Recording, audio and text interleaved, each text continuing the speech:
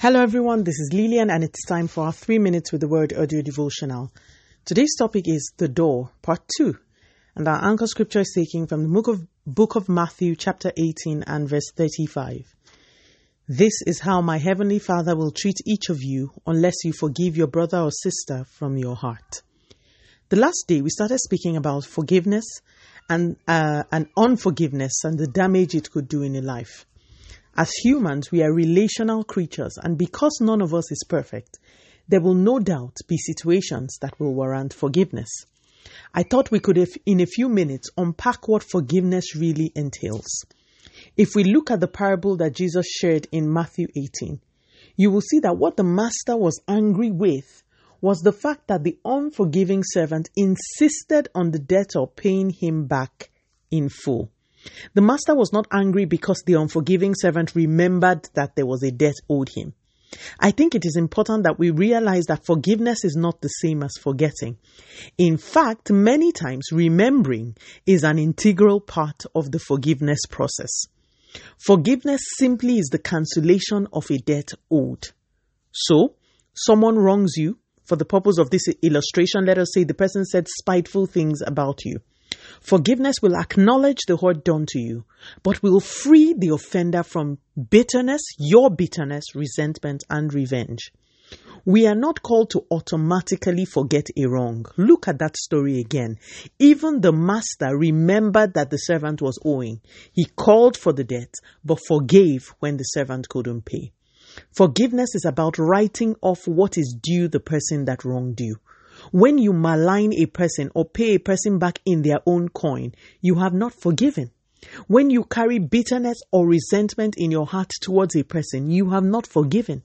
When you keep malice with a person because of what the person has done, you are repaying the person. You have not forgiven. Sometimes an offender may apologize, and this can facilitate the forgiveness process. But we are called, whether or not a person apologizes, to forgive. Like I said the last day, forgiveness is not an attribute of the flesh.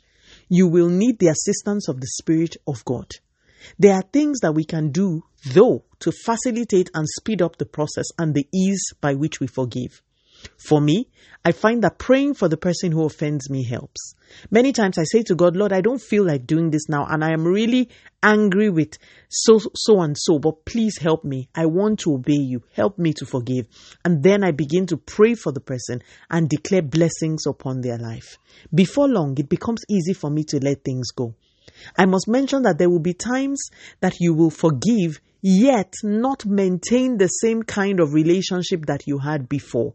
In cases of abuse, for instance, or cases where people have continued to show that they do not honor or appreciate your presence in their lives, you can forgive, but take a step back, as led by God.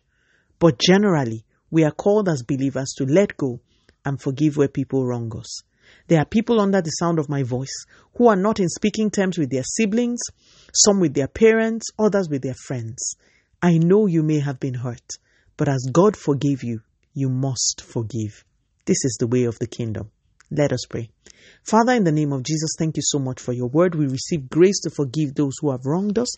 Continue to take all the glory, Almighty God. In Jesus' mighty name, we have prayed. Speak to you again soon.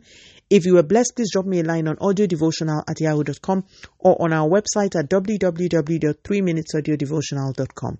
You could also follow us on Facebook, Instagram, YouTube, and Twitter at 3 Minutes Audio Devotional. Remember, wrapped up in God's word is all you need for your change to come.